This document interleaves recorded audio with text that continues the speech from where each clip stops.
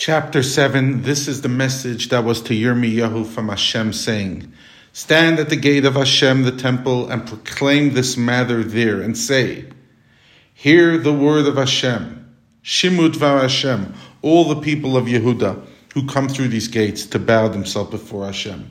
Ko amar Hashem, so said the Lord of hosts, God of Israel, improve your ways, heitivu darchechem, and your actions. And if you do so, I will allow you to dwell safely and securely in this place. Al tiftechu lachem, do not place trust in the words of falsehood. People who say that the sanctuary of the Lord they are. This notion that the sanctuary of Hashem functions as this simple solution for all your problems is an error. And he repeats it 3 times. Heichal Hashem, Heichal Hashem, Heichal Hashem Heva. Simply the existence of the temple does not solve all your issues. Ki im heitev teitivu es darchechem. For if you will improve your ways and your actions, if you'll perform justice between man and his neighbor, do not exploit a stranger, an orphan, a widow, do not shed innocent blood in this place, and do not walk after other gods. All this is to your own detriment.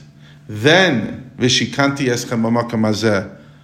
If you follow this code of conduct, I will allow you to dwell in this place, in the land I gave to your fathers, forever and ever.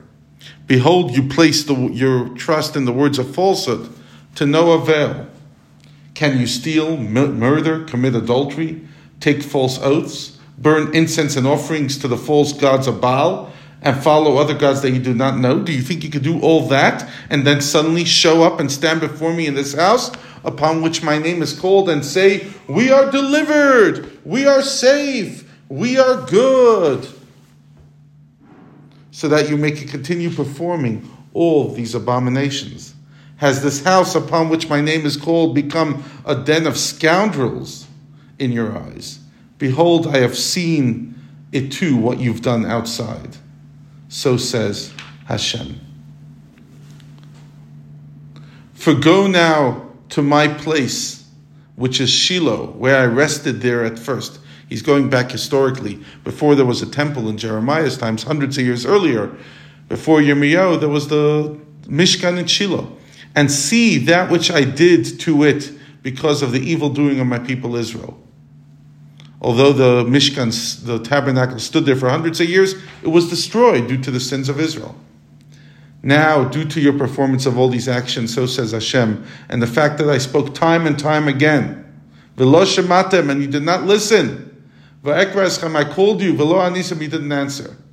Therefore, I'm going to do to this house, which my name is upon, this house that you trust in, this place that I gave you and your fathers, I'll do the exact same thing that I did to Shiloh.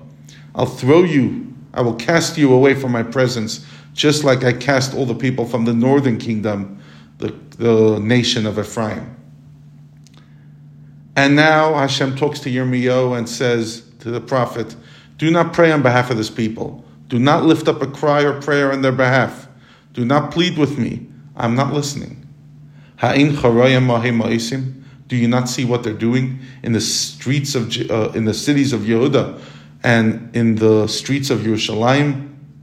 The children gather wood, the fathers kindle fire, the women knead dough to make special cakes for the queen of the heavens, this pagan goddess. They pour libations, drinks to these gods in order to anger me. Is it me that they anger, says Hashem? Their actions have no effect on me, I'm God. Is it not them who will be angered by the consequences of their deeds? For they are acting in a way that literally is bringing their own shame. Therefore, as Hashem says, behold, my wrath and my fury will be poured on this place, the city and entire land, man, animal, tree of field, fruit of land. It will burn, and it will not be extinguished. Everything will be destroyed. The fire will go on. So says Hashem, Lord of hosts, God of Israel, add your burnt offerings to your peace offerings and eat your meat. In other words, you delude yourself into thinking I'm accepting your burnt offerings. You might as well consume them. Basically, there's two kinds of offerings in general. There's offerings that the Jews cannot eat any part of. It all goes to Hashem. And there's parts that you eat. So what he's saying is, those offerings that you think are being totally consumed by me, they're not going to me. I'm not having them, so you might as well enjoy them yourself. This is actually the beginning. This verse 21, is the beginning of the Haftarah that we read on the Parsha of Tzav. For I did not speak to your fathers, I did not command them on the day that I took them out of the land of Egypt with regards to the matters of burnt offerings or peace offerings. In other words, the fundamental focus of Torah is not about sacrifice. It does talk about it, but the prophet is saying that Hashem did not command regarding offerings when they left Egypt, only later. Why? Because the main way of avoiding sin is by not sinning, not by doing the sacrifices and atoning. That's not the answer. But rather, this matter I commanded you, saying, heed my voice. That's what I told you to do. Shimu b'koili, let me be your God. You'll be my nation. Go in the way that I command you, so that will be good to you. You didn't listen. You didn't heed your ear. You went in your own path, in the desire of your evil heart. You faced backwards, not forwards, from the day that your fathers came out of the land of Egypt till this day. And I sent you all my servants, the prophets, daily. Yom, every day. Hashkem v'shalach, every day, over and over and over. But they did not heed. They did not incline their ear. They stiffened their neck. They did worse than their fathers. God says, Yirmiyahu, you will tell them all these harsh matters, they will not listen. You will stand on the temple gate and call to them, they will not answer you. You will say to them, this is the nation that did not heed the voice of God, did not accept the rebuke. However, faithfulness is lost from their hearts, it's removed from their mouths.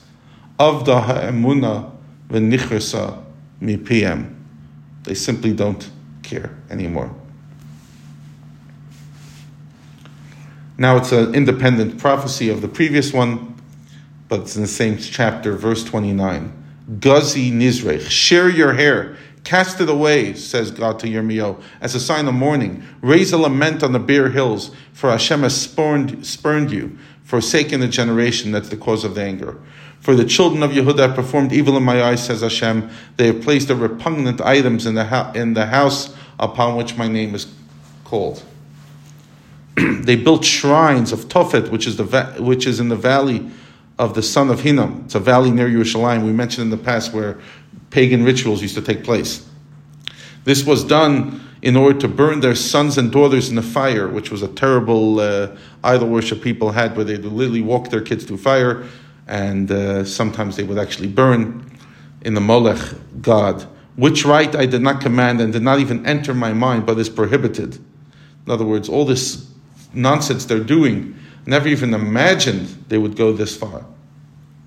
Therefore, behold, days are coming, says Hashem.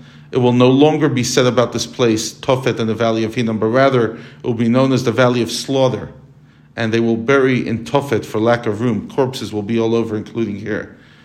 The carcass of the people will be food for the birds of the heavens and for the animals of the earth. There will be none to frighten the birds away.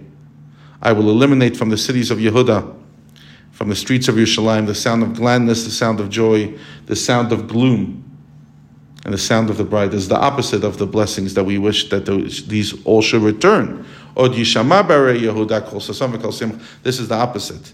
There will be nothing, for the land will become ruins.